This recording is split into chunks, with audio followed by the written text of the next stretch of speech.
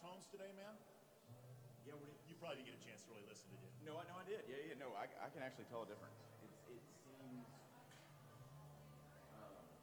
whatever their modeling is. What was your one before, Boss? Okay. Boss has like this like false sound. That sounds better, dude. Boss like he tends to like. These will be good. And Boss are awesome, but I barely tweak anything. Boss tends to kind of like smash everything, like compress it. Right. So it's like you lose some of the harmonics and like the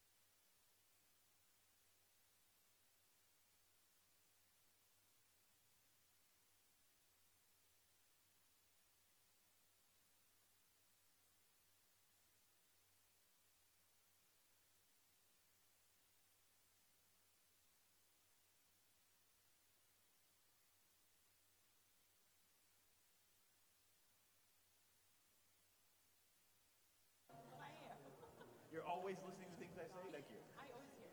Hey, ask Liz about that. She knows. She says she's always listening to things I say.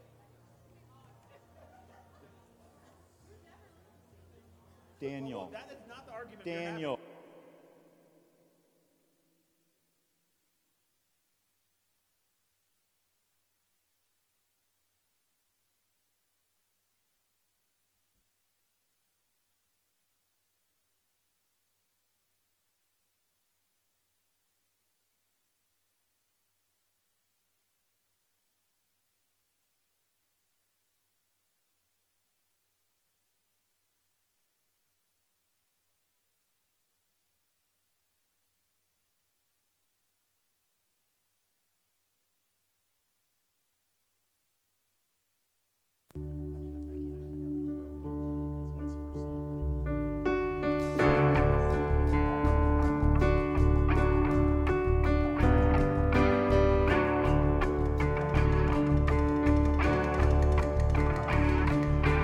I can't count the times I've called your name some broken night. You showed up, patched me up like you do every time I get amnesia. I forget, you keep coming around. Ain't no way you ever let me down. Good God Almighty, I hope you'll find me praising your name no matter what comes. I know where I'd be without your mercy. I keep praising your name at the top of my lungs. But tell me, is he good? He's good. Tell me, is he God? He's God. He is good God Almighty. You say your love goes on forever, but your mercy never stops. But why would I assume you'd be somebody that you're not, like sun in the morning? I know you're gonna be there every day. But what on earth could make me be afraid? Good God Almighty, I hope you'll find me praising your name no matter what comes. 'Cause I know where I'd be without your mercy. And I keep praising your name at the top of my lungs. Tell me, is he good? He's good. Tell me, is he God? He's God. He is good God Almighty. Praise him in the morning, praise him in the noontime, praise him when the sun goes down. Love him in the morning, love him in the noontime, love him when the sun goes down. Good God Almighty, I hope you'll find me. Yeah, I'm praising your name no matter what comes. I know where I'd be without your mercy. I keep praising your love at the top of my lungs. Tell me, is he good? He's good. Tell me, is he God? He's God. He is good God Almighty. Jesus in the morning, Jesus in the noontime, Jesus when the sun goes down. Jesus in the morning, Jesus in the noontime, Jesus when the sun goes down.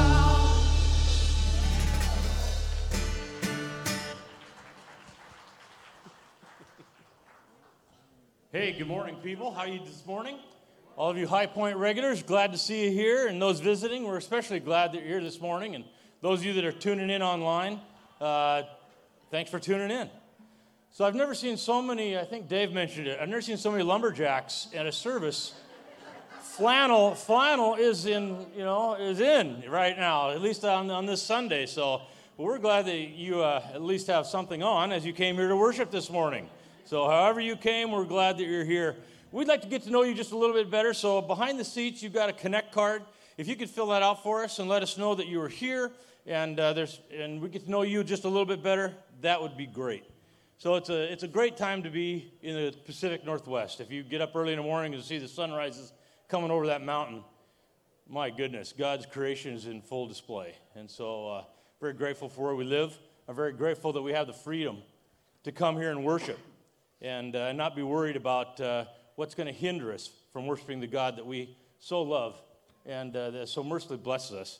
And if you came here this morning and you're just you're checking us out, you don't know what really about this God thing, I trust that either through the worship music or through Pastor Kevin's message or through the people sitting next to you, that you'll sense that Jesus Christ is in this place because he is. And we've come here to worship. Those of you who have come here to worship your Savior because you know him as your Savior and Lord, man, this is a great time to worship this morning. This is what it's all about, is that we get to sing our praises and honor him who created us, who saved us, and who's going to sustain us. Amen. So we long for him this morning, and until he comes, we're going to praise him. So let me pray this morning. Heavenly Father, how I thank you so much for your blessings upon us, your graciousness to us. Lord, there's a lot of chaos in this world right now. And Lord, we have come here this morning, and as we come to you every time, asking for the only peace that can be brought about is through you. This world offers no peace. So, Father, give us your peace this morning as we praise you as King of Kings and Lord of Lords. And we pray this in your name. Amen. Amen. When I grow up, I want to be Mark Rayburn. Would you guys stand up? Let's worship.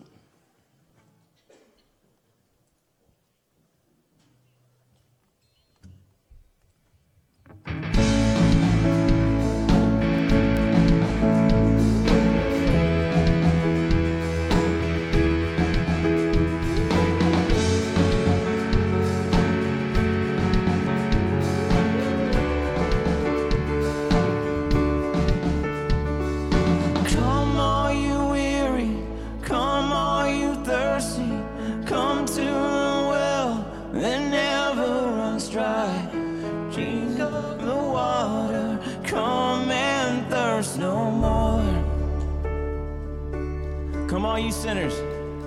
Yeah, come all you sinners. Come find his mercy. Come to the table. He will satisfy. Taste of his goodness. Find what you're looking for. For God so loved the world that he gave us his one and only Son to save us. Whoever believes in him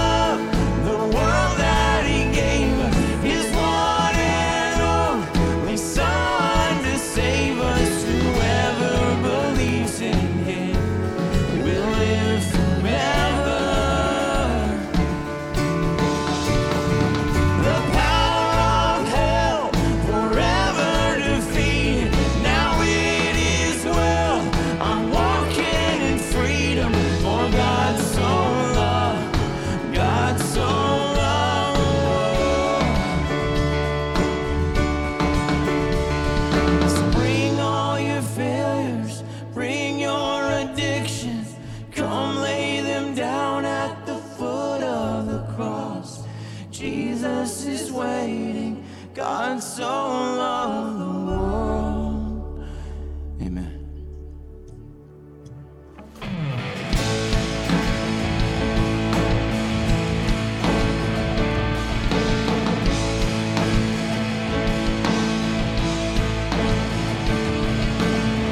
When all I see is the battle, you see my victory.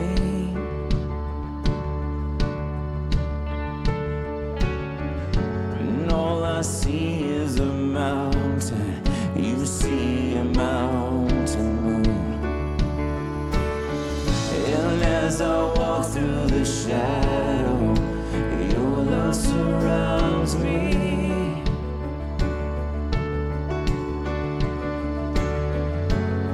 There's nothing to fear now, for I am safe with you. When I fight, so when I fight, I'll fight on my knees with my hands lifted high. Oh God, the battle belongs to you, and every fear I lay at your feet. I'll sing through the night. Oh God, the battle belongs to you.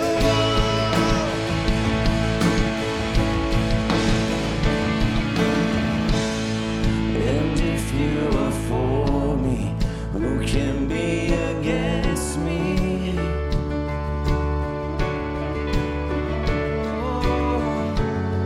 Oh, Jesus, there's nothing impossible. When all I see are the ashes, you see the beauty. Thank you, God.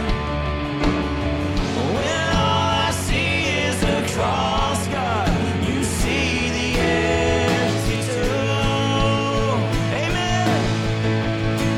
So when I fight, I'll fight on my knees with my hands lifted high. Oh God, the battle belongs to you, and every fear I lay at your feet. I'll sing through the night. Oh God, the battle belongs to you. Almighty fortress, an almighty fortress, yeah, you go before us. Nothing can stand against the power of our God. You shine in the shadows, you win every battle. Nothing can stand against the power of our God.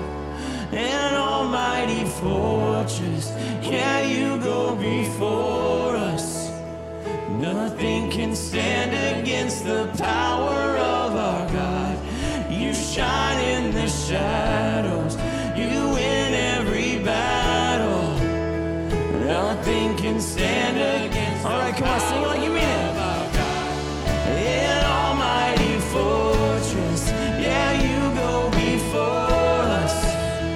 Nothing can stand against the power of our God. You shine in the shadow, you win every battle. Nothing can stand against the power of our God. When I fight, so when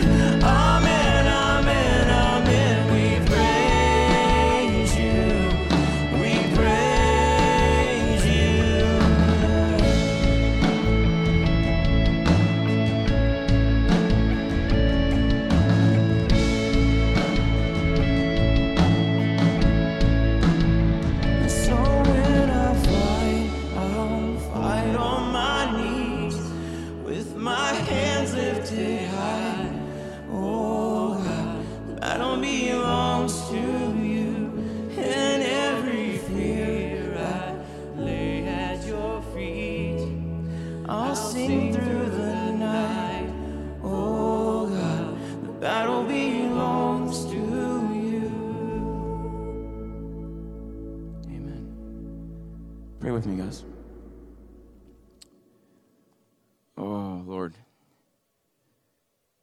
The battle definitely belongs to you. And we find that out in a million different ways. For me, it was the hard way, of course. But we lay that at your feet.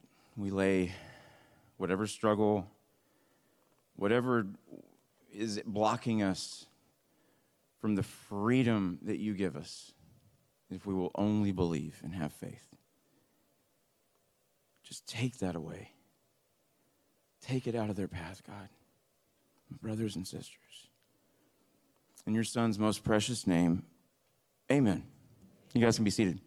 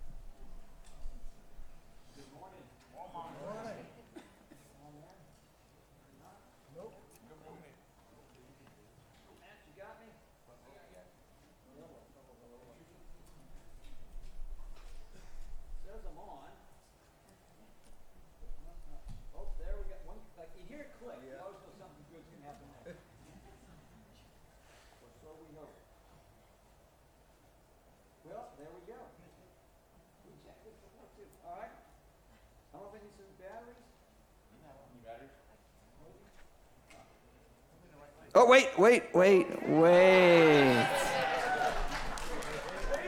It was just Jamie getting close. All right. I did fix something. Thank you for noticing that. Ouch.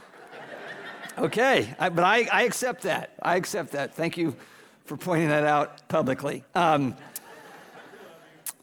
Hey, look around. I hope you get a sense as to why we're going to 3 services. And here's a little mantra for the 3 services, okay? This is a mantra I hope that is just going to start coming out of us. It's just going to ooze out of us, and that is that we live for purpose and not preference, okay? As a church, we are called to sacrifice, and the small little sacrifice that's going to entail in making room for other people, because I just want us thinking about that's what it's about. It is about purpose that God has given us, not our own individual preferences, okay? And when our preference is purpose, that's awesome. That's when it's really good, but when it's not, that's the challenge. So I just want you to be mindful of that. Before we jump into our study, as we begin the study of Job, I want to pray for those that, when you think of Job, you might think of suffering, you might think of patience, but I'd like for us to take a moment to pray for what is going on in Israel. And I want to give you a moment quietly, and what I believe we need to pray for is we need to pray for peace. We need to pray for a person of peace, people of peace.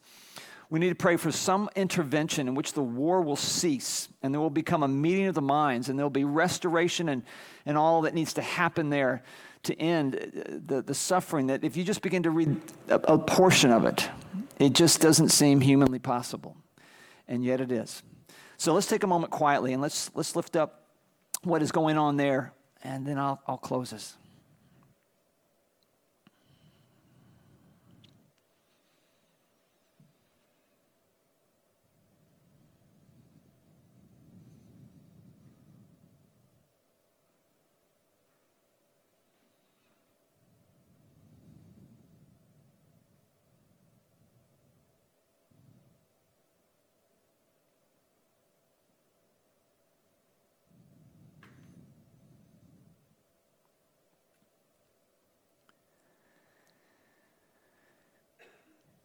Father, people just like us, both Israelis and Palestinians, their lives have been shattered, forever different.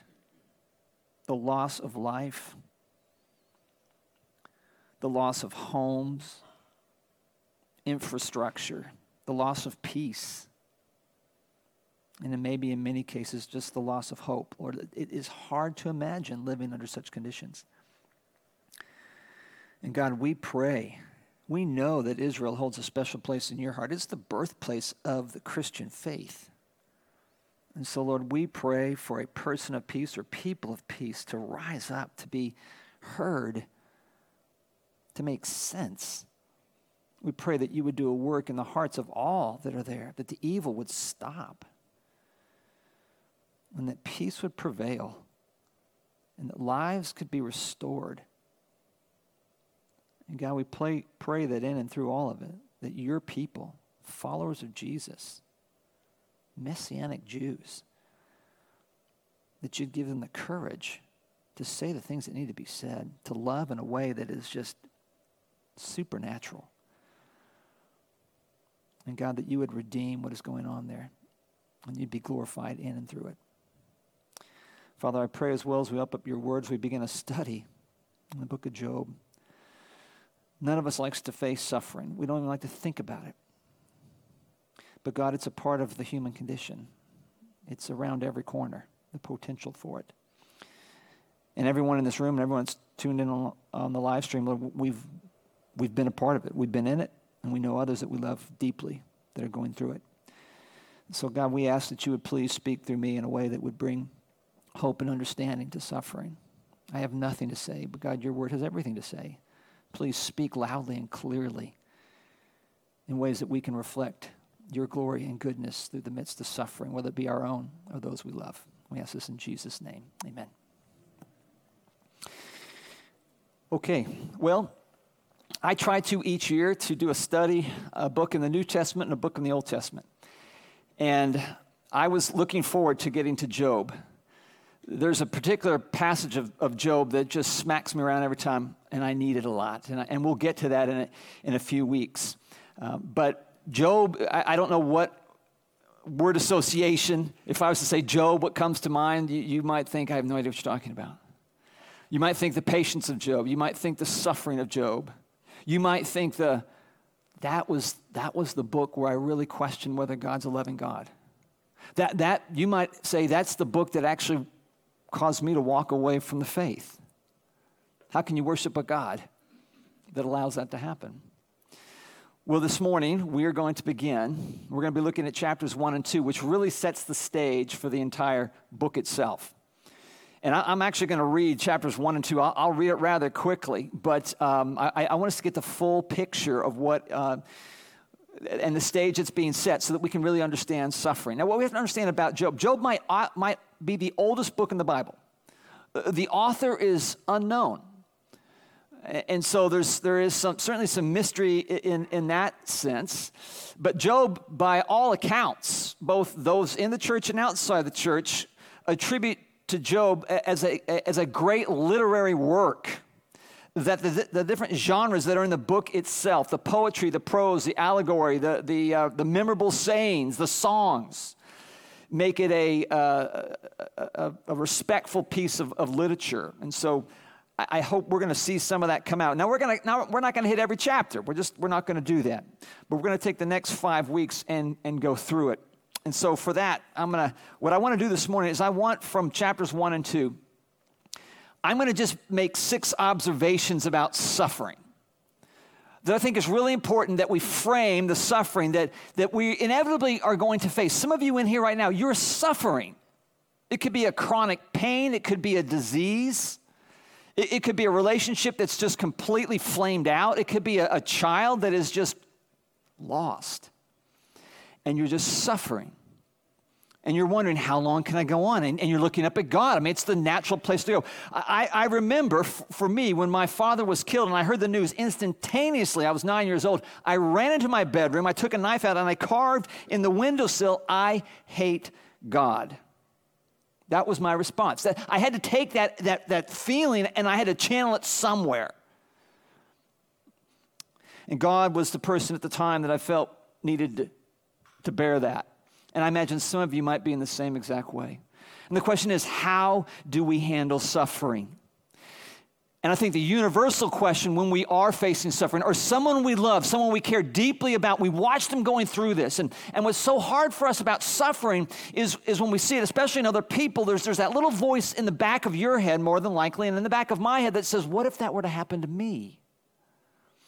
And it brings a level of despair sometimes, not only for the circumstances that person's facing, but then you tack on to it the fact that, wow, if it happens to them, it might happen to me. And it's very troubling.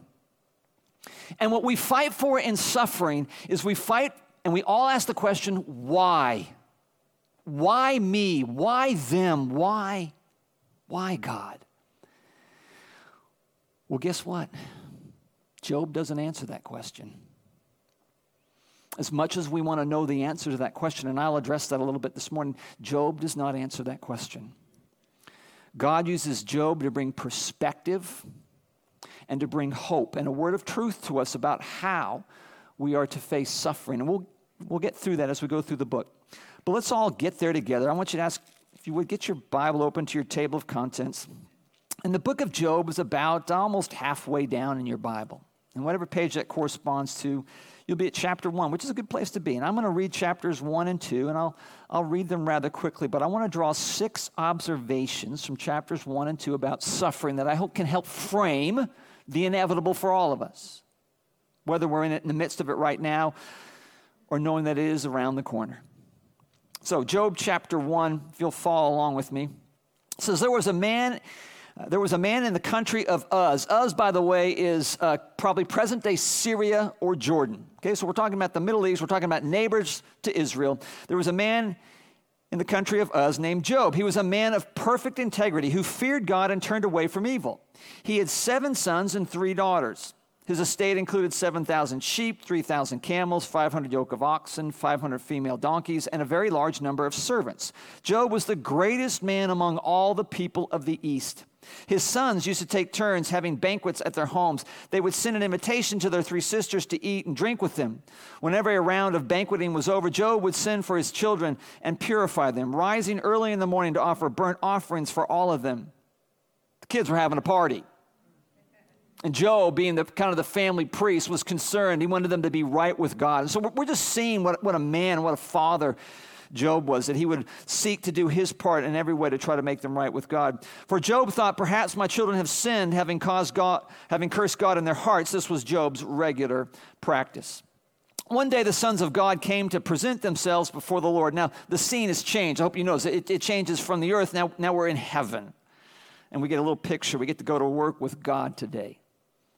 One day the sons of God came to present themselves before the Lord, and Satan also came with them. The Lord asked Satan, where have you come from? From roaming through the earth, Satan answered him, and walking around on it. Then the Lord said to Satan, have you considered my servant Job? No one else on earth is like him, a man of perfect integrity who fears God and turns away from evil. Satan answered the Lord, does Job fear God for nothing?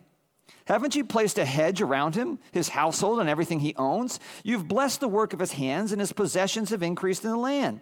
But stretch out your hand and strike everything he owns, and he will surely curse you to your face. Very well, the Lord said to Satan. Everything he owns is in your power. However, you must not lay a hand on Job himself. So Satan left the Lord's presence.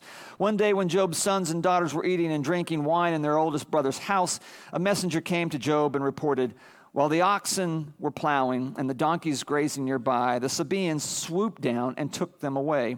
They struck down the servants with the sword, and I alone have escaped to tell you. He was still speaking when another messenger came and reported, a lightning storm struck from heaven. It burned up the sheep and the servants and devoured them, and I alone have escaped to tell you.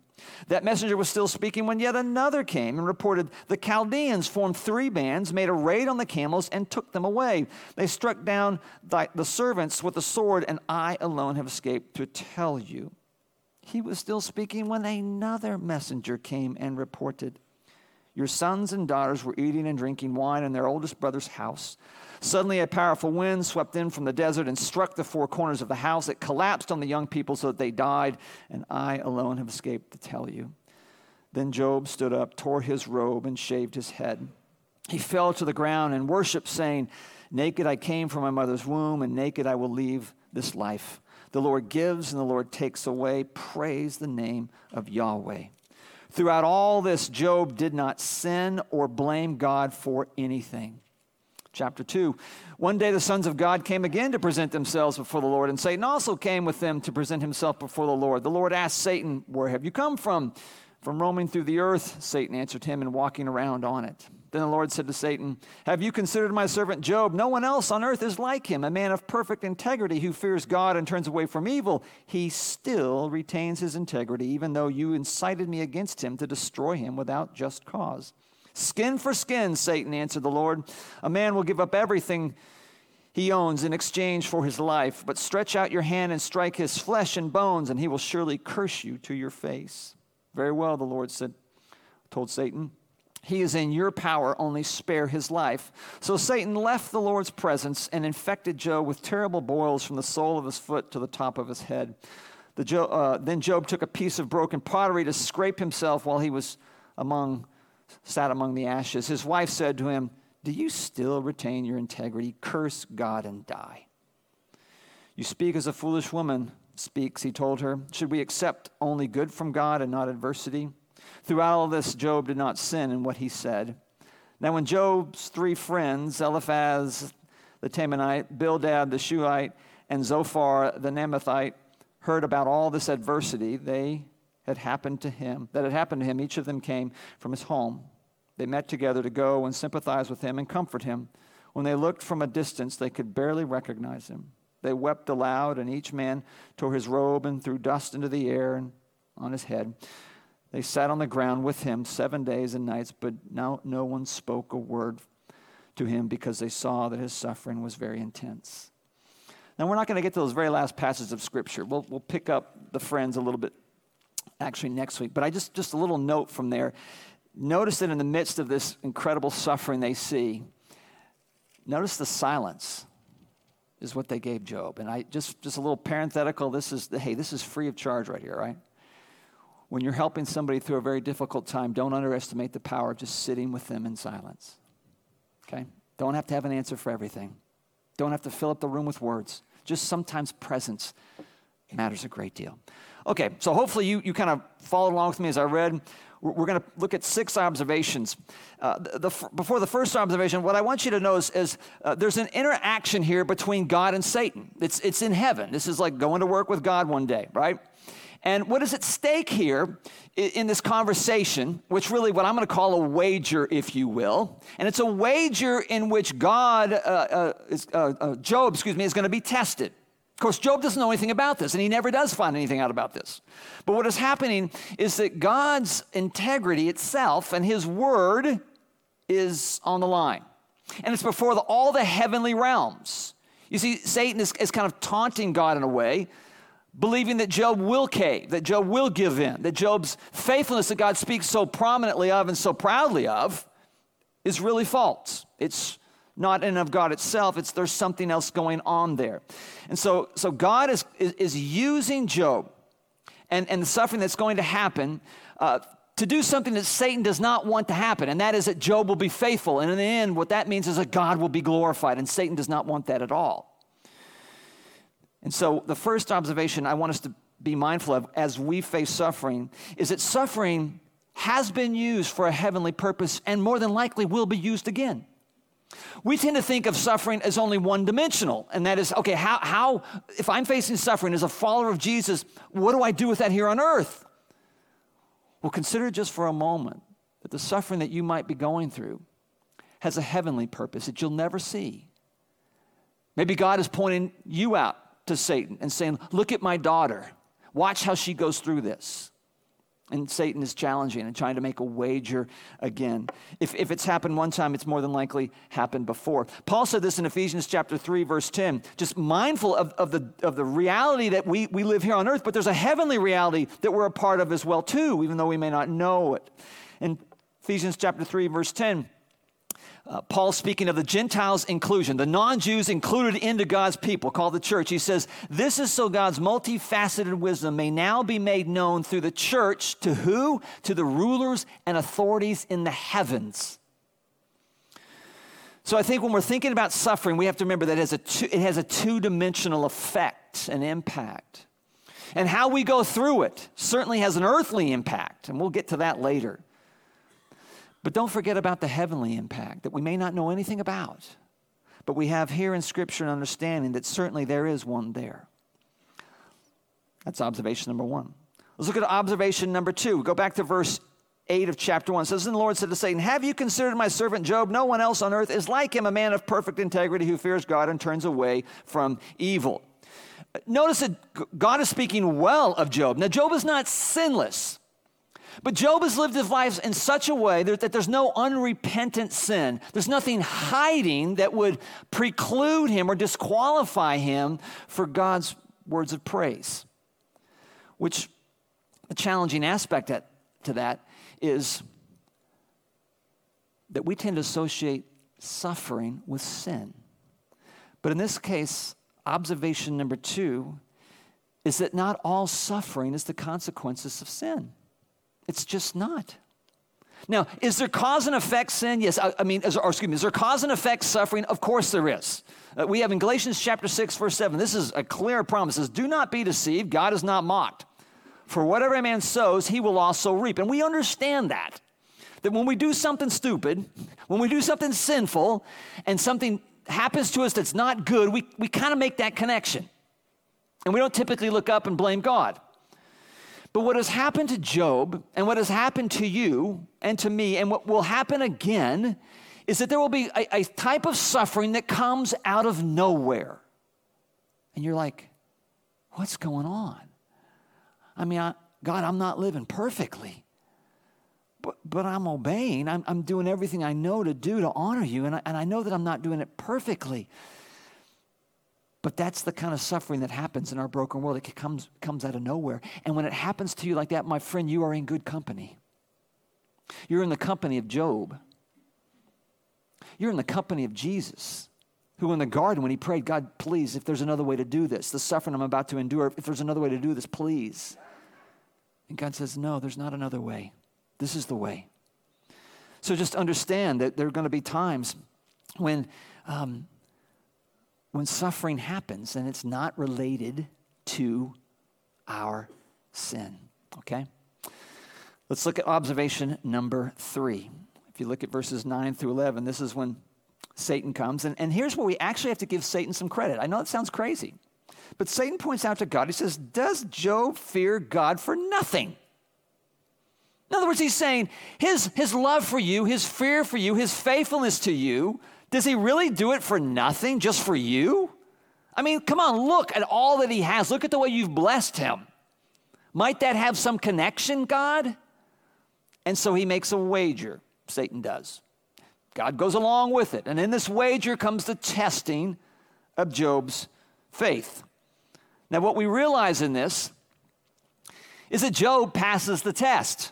But this is just really important through the book of Job. Job passes the test, but guess what? It's only the first quarter. He is ahead. It's Job 1, Satan 0, first quarter. Because things, as the game goes on, will change a little bit. And we'll see that as we go. But what I want us to notice here is that Job passes the test, which means that the observation I want to make about suffering is that suffering tests if our love for God is supreme. So we got to give some props to Satan just a little bit here, because he's questioning that. He's bringing that out. And when we see in Job's response, well, first we see mourning, right? We see, and that was their custom, to mourn that way, to rip their clothes, to pour ashes on their head. It was a public understanding that Job was mourning the loss of his family and the upheaval in his life. But he doesn't sin, the Bible says. He doesn't sin because he doesn't blame God. We saw that his wife blames God, and we'll come to that in a moment. But he doesn't blame God. He actually acknowledges God's sovereignty. He says, naked I came from my mother's womb, and naked I will leave this life. The Lord gives and the Lord takes away. Job understood and demonstrates that his supreme value, his supreme love, was not in the things that God gave him, but in God himself. And he does this not even knowing why he's suffering. Jesus said this in Luke chapter 12, verse 15. He said that watch out and be on guard against all greed, because one's life is not in the abundance of his possessions. Job understood that at the first quarter. At the first quarter of this test, Job understood that. He showed that his love was for God and not the things of God, even though he doesn't know why he's suffering. And this is where I want to drill down on this for just a moment. When we suffer, when we see somebody suffering, we fight to know why. And in some cases, what we do, and I've done this, is you kind of hold God hostage and you say, God, I'm not going to fully love you. I'm not going to fully trust you. You must tell me why. I need a why. And when you want the why and I want the why, what we're saying is, God, I don't love you supremely. I don't love you above all of the things. You're a means to the end, and the means is I need to know why. And if you tell me why, if you say something like, I need you to, this suffering is going to make you and prepare you for this down the road, or for that down the road. Oh, okay, I understand that. Okay, I accept that. That is loving God for the things he can give you, in this case through suffering, rather than loving God supremely alone for who he is, which is what God wants from us, which is what we need from him. And suffering gives us that opportunity to truly love him for him. But it's not just suffering. It's suffering without ever knowing the why and being okay with that. You see, when you can suffer, and I can suffer without having to know why, certainly we can mourn. And we can just plead to God and say, help me through this. That's okay. But when we hold him hostage and our love fully loving him to a why, well, then Satan's kind of on to us. And he's saying, you know, that Kevin that you speak so well of, He doesn't love you exclusively for who you are. He loves you for what you can give him and what you can provide for him. And the only way to really be sure that you love God for who he is alone, my friends, the only way is suffering. And it's suffering without the why. So let me just ask you, is God your end game? Is God my end game? Or are you really after the things of God? You got to know and be honest with yourself about that. There's a term that when I was an early Christian, I read this book. It was called Desiring God, The Motivations of a Christian Hedonist. And it was by John Piper. And John Piper talked about Christian hedonism. And in this book, the mantra is that God is most glorified when we are most satisfied in him. Now that, for a minute, I'm thinking, that just sounds whacked. But what he was proposing from Scripture was that God is most glorified in our lives when what we seek to be most satisfied is from him. When we realize that the most satisfied we'll be, the happiest we'll be, the most content we'll ever be is not in the things of this world, not in the things that he provides, but in him alone, in a relationship with him, God gets the glory in all that. And in order to really get there, my friends, suffering gives us that opportunity. But to suffer without the why. Observation number 4. God responds to Satan's wager. He says, very well, the Lord told Satan, everything he owns is in your power. However, you must not lay a hand on Job himself. So Satan left the Lord's presence. And he does the same thing in chapter 2. And the fourth option is it's suffering. And this is hard for us, but suffering is under the sovereignty of God. This is not two behemoth powers fighting each other and waging this battle against each other, and the best man, this is not happening. Satan is subjected to and subservient to God because God is sovereign. He is all-knowing, all-powerful, and ever-present. And so what we have here is we have Satan is the one who brings this wager to God. And God is the one who limits Satan. And Satan is the one who inflicts the suffering onto Job, not God. As a matter of fact, God actually says to him, very well, the Lord told Satan, everything he owns is in your power. So he's giving power to Satan to do what Satan wants to do, to which Satan chooses, as we read, to destroy, to decimate, and to bring death. That was not, God didn't say, okay, Satan, in this wager, go destroy everything, go kill everything. No, he says, I will give you the power for your own purpose. Now, in that, what we have to recognize is that God has allowed that to happen. As a sovereign God, the sovereign God, he has allowed that to happen. But let me just give you this, and I know it's hard to fit into your head, and we'll as we go through Job, I hope that we'll be able to see, and maybe that'll sit better with you. But just understand this for a moment. At the very least, what we have in this is we have a sovereign, loving, caring God who is limiting the suffering and evil in the life of Job. Take that out. If you say, I can't really fit that into my worldview, well, the alternative is that you have some capricious, random, limitless evil that's just out there where suffering happens. And that's, I don't find that more comforting. That's more dangerous to me. That sounds, I'm more fearful of that. Acknowledging that God sovereignly allows this to happen is not easy.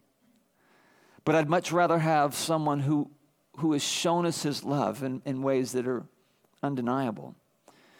That he is limiting the suffering that happens. Observation number 4. Observation number 5. Now we come to Job's wife. And man, does she not speak for all of us at one point? I mean, all this happens to Job. Remember, this is Job, who was quoted as who feared God and turned away from evil. He was the greatest man among all people of the East. And she's thinking of her husband, the upstanding life that he has lived, the faithfulness to God. And then this happens. And she says, husband, curse God and die. I mean, my friends, that is a statement of anger. And we've all been there. I'm hoping I've been there. I hope you were with me. Where God is just like messing with you. And you're like, I've not done anything that's that bad.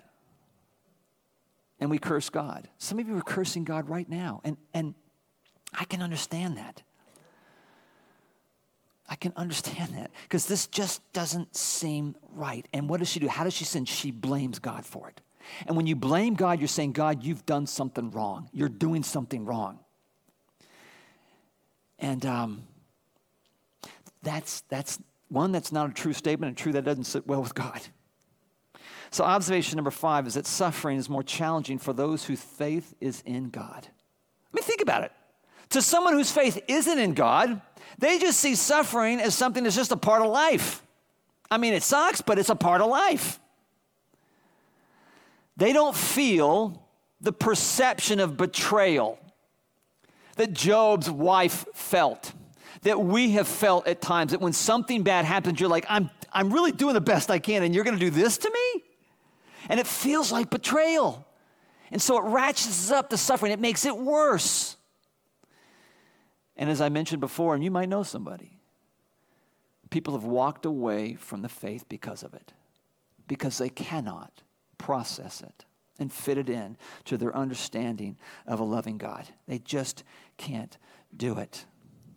Now let me say this before I get to observation number 6.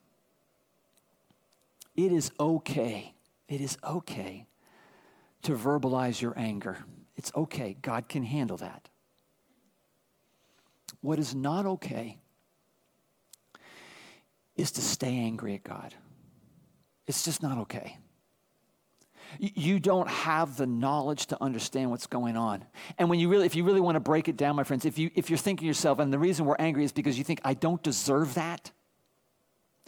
If we ever want to engage God in a, hey, you deserve, I deserve kind of thing, that does not end well for us, because we do not deserve anything but death. So suffering, which is not as bad as death, we really can't complain about that. So we just need to recognize that we don't deserve what we think we deserve. And in the midst of our anger, we got to talk to somebody. We got to go to God. We have to work through God. Hopefully, as we go through Job, it'll help you to frame suffering and understand suffering a little bit differently. But you got to let go of that. I got to let go of that, because it's not right and it's not healthy to be angry at God. Last observation. Same verse, chapter 2, verse 9. What we need to understand in this is Satan's strategy for you and for me. He's a one-trick pony, but it's an effective trick. Everything he does has this in mind. What Satan wants to do, he's called the deceiver. His one-trick pony is to deceive you into believing that God does not love you. If he can get you there, game over. Man, you're wobbling. That is not a good place to be. And so he will try everything to get you to question God's love. And when he is in the boardroom of heaven, and when he casts this wager, what he hopes happens is not that Job's unfaithful, although that's part of it. He is hoping that Job starts to question, does God really love me? I mean, he did this at the very beginning. Go back into the Garden of Eden when he was with Adam and Eve. Remember, God said to Adam and Eve, you can have everything but this tree. Leave that tree, which is the tree of the knowledge of good and evil, leave that to me. And then Satan comes slithering up to them and says, hey, come on. If God really loves you, Is he going to withhold anything from you? Come on. Take a bite. So he's getting in Adam and Eve the thought for the moment, hey, maybe God doesn't really love me like I thought he did because he's withholding from me something that, why would a loving God not let me have that? He's a one-trick pony, my friends. And that is exactly what he's trying to do here. And this is the last observation, is that Satan uses suffering to get us to question God's love for us. He's a one-trick pony, but it's an effective trick. And that's exactly what he's trying to do to Job here. But here's how I love, this is the best part about this message. I couldn't wait to get to this part. God turns it right back onto Satan. Satan says, I'm going to use suffering. Yeah, I'm going to use suffering to get them to question God's love. Oh, it's a great plan. Are you ready? Let's go. On 3. Down, set, let's go, right? And God comes back at him. And he says, through suffering, I'm going to show my love. And it was the suffering of Jesus Christ on a cross, who did not deserve to die. And he suffered for the sins of the world. A gruesome, grotesque death. And so God says, you think I don't love you because you're suffering? Oh, don't forget, I gave my son to suffer for you so you would know that I love you, so that you could love me. He turns it on him. I just love that part of it. Satan thinking he's got it. And notice that Jesus died he didn't submit himself to and obey God for what he was going to get from God. He was going to get nothing. But he got everything for us. He made a way for us to be forgiven fully for all of our sins. No guilt, no shame. We can become children of God. And then what God does is he credits us. He gives us credit as if we lived the perfect life that Jesus lived. And then he relates to us every moment after that exactly like that. He turns suffering on its head. So, those are my observations. There's 6 of them. And I hope that they help you as we move forward through this book, because suffering is real in our lives. So my challenge for you this week, 1, is that you would glorify God in the suffering that you will face in this life. That you will just be mindful of the things we just talked about. And you will not curse God. And you will not hold him hostage to a why. And that you will not, with a bad attitude, walk around and think you deserve something different. No. Let us really be mindful that when suffering comes, that we glorify him in the way that Job did, realizing it's just the first quarter. And we're going to go through all 4 quarters of this game, okay? But then secondly, and this one might blow your mind a little bit, I would challenge you to complete in your sufferings the suffering of Jesus. Listen to what Paul says in Colossians chapter 1, verse 24. He says, now I rejoice in my sufferings for you, and I am completing in my flesh what is lacking in Christ's affliction for his body, that is the church. What Paul is saying, he's not saying that Jesus' suffering didn't quite fill the bill. He's not saying that. What he's saying is that when I suffer for Christ, and I suffer in a way that glorifies and honors God, the people around me, though they weren't there to see the sufferings of Christ, they see them in me. And God does something amazing in that. And so may I challenge you, as I'm challenging myself, that when you start to suffer, is suffer so that you suffer in a way that you fulfill or fill up the sufferings of Christ before those who see you suffering but did not see Jesus suffering, but somehow God will make that connection in their heads and hearts when you and I suffer in a way that glorifies and honors him. Okay? Let me pray. God, thank you so much for your love for us. Thank you for the book of Job and these first 2 chapters, that we can understand a man who was, and more likely, in a better place than any of us. And God, we thank you for his example. We pray your blessing as we continue through this book. We know that we have an adversary and an enemy who would want to distract us from really understanding what suffering is about. And he wants to play that one-trick pony that he's got in our lives. Lord God, may it not be, because we understand and have framed suffering in a way that brings glory and honor to you. And we pray this in Jesus' name. Amen. Would you guys stand? Let's worship again.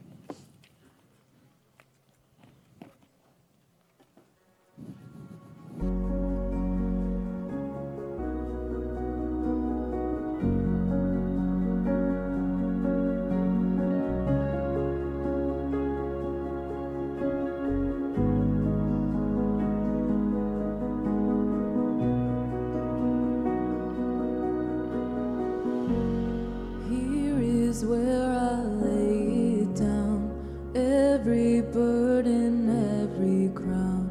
This is my surrender. This is my surrender. Here is where I lay it down, every lie and every doubt. This is my surrender. I will make room for you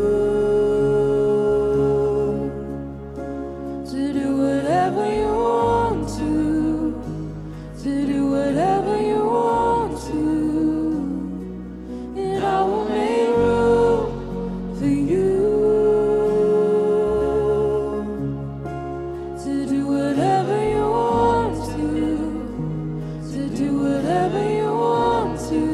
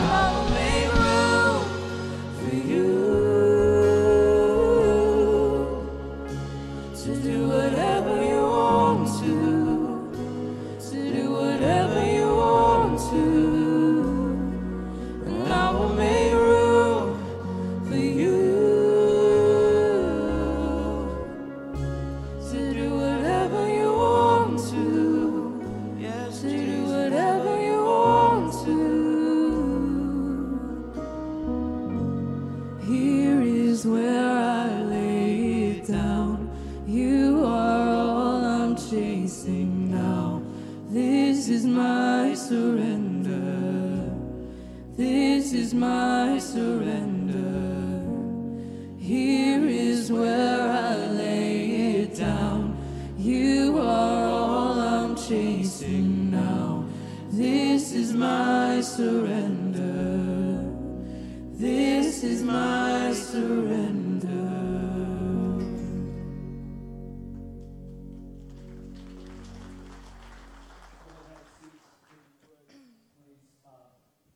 This is a chance to continue to worship God in which we give back to Him from what He's given us. If you're visiting with us, please, this is not for you at all. We want you just to, hopefully, as you have something in your heart, you can also, the kiosk on your way out, we have a visitor's gift for you. We'd love to get that in your hands as well, too.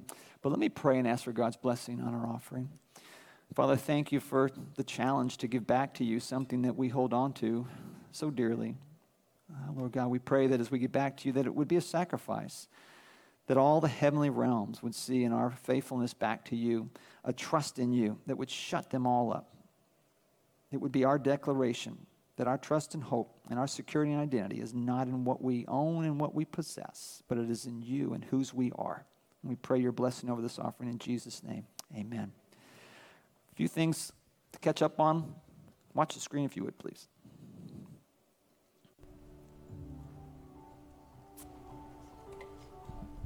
Good morning, High Point.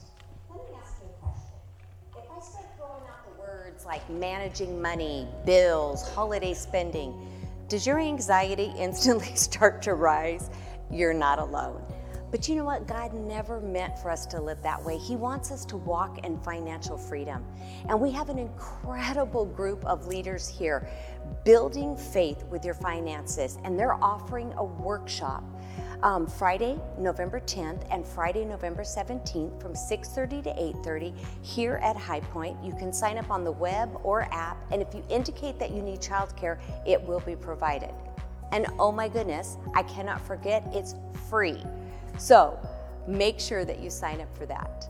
We also have on Saturday, November 11th coming up is our High Point Men's Breakfast. These are starting to become a little legendary.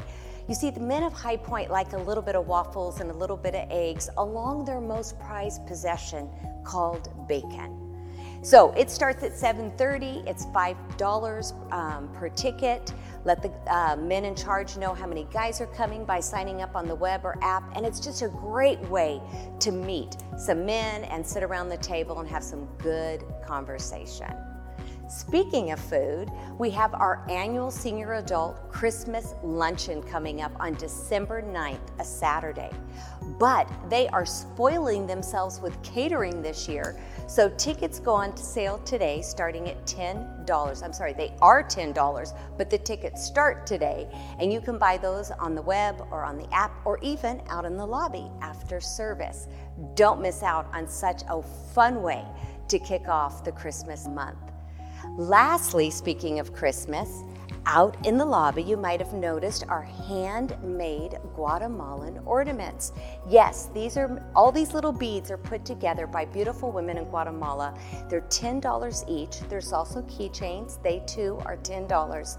And all the proceeds go to help the women and their families, which in turn helps their communities. And speaking of communities, let's all go out into our own communities this week and share the amazing love of Jesus.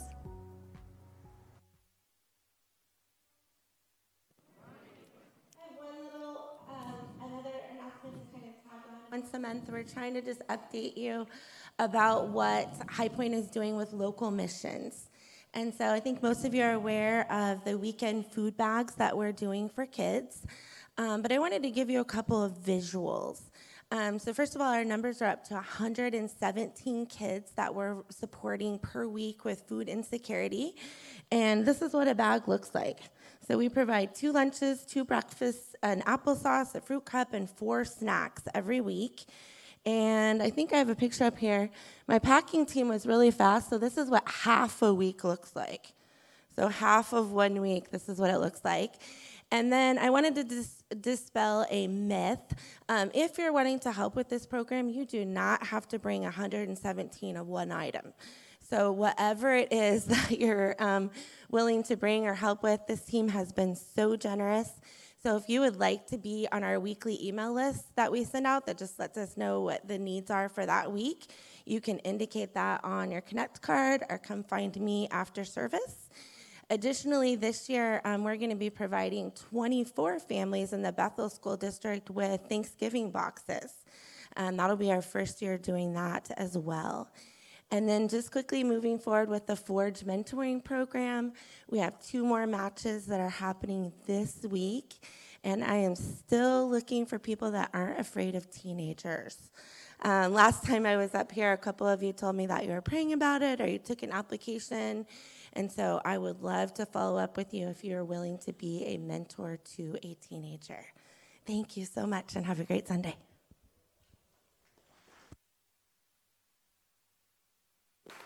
Before we let you go, I want to let you know about a strategic decision that we've made, and that is that we are going to, as of this Sunday, we're going to cease with a live stream. And the reason for that, we're going to record the service, and the services will be uploaded, and you can watch them on Tuesday. We are shooting for 3 p.m. So this service will be has been recorded. We'll put it up by Tuesday, 3 p.m., and we'll do that going forward. So there'll still be a recording of the service. But we really had to look at the stewardship of both our people resources and the equipment that we needed to really make the live stream kind of pop. And we just did not sense and see that was the best use at this time for the resources that God has given us. That's one aspect of the strategy. The second aspect of that strategy is, and this one I want to say very delicately, we are trying not to do anything that would keep somebody that can be here from being here. I realize sitting in the couch, in your pajamas, eating your cereal, watching church is really kind of neat. And of course, I guess I'm saying that to those who are watching that right now, and probably someone just spilt their cereal or something. But we have been commanded to gather together. And so we think that is really, really important. And we realize that part of what we've been doing maybe is we're shooting ourselves in the foot that way. Now, we realize not everyone can be here. And so that's why we're going to record the services. And my suggestion is that if that Sunday morning niche really works for you, then all you got to do is you're just going to be off a Sunday. But you can always just go to our website. You can download from the history of messages, and you'll get this message. And so next Sunday, you can watch. Those of you, well, you've already seen this. So skip a week. You'll be a week off, but you'll still have your Sunday morning time, knowing that you can't get here to watch the service. You'll just be a little bit behind. And so we hope you understand that. We have prayed about that and really thought about that, and hope that it continues to serve our mission of aiming to know Jesus and make him known. Okay? So thank you for your understanding that. I'm asking you to stand up, and I'll dismiss you to a glorious day. And we're going to have a prayer team. Yes. Message from Christy. Sure. The date's wrong. The date's wrong. The date is December 2nd, not the 9th. Okay, we got to get that fixed. So the Christmas party for our retirees, for the senior adults, is December 2nd, not the 9th. So 2nd, everyone walk out. When is it going to be? Thank you. All right. And we have our prayer team down here, Stephen right down here and Mark right down here. If you'd like someone to pray with you at the conclusion of the service, they'd be more than happy to do that. God, thank you for your love for us, for your patience with us. As we go, Lord God, may we glorify you and honor you in everything we say and do. And as we face suffering, Lord God, may we do so having framed it with our understanding of Job. And may we continue to do that as we move forward in that study. In Christ's name, amen. God bless you. You're dismissed.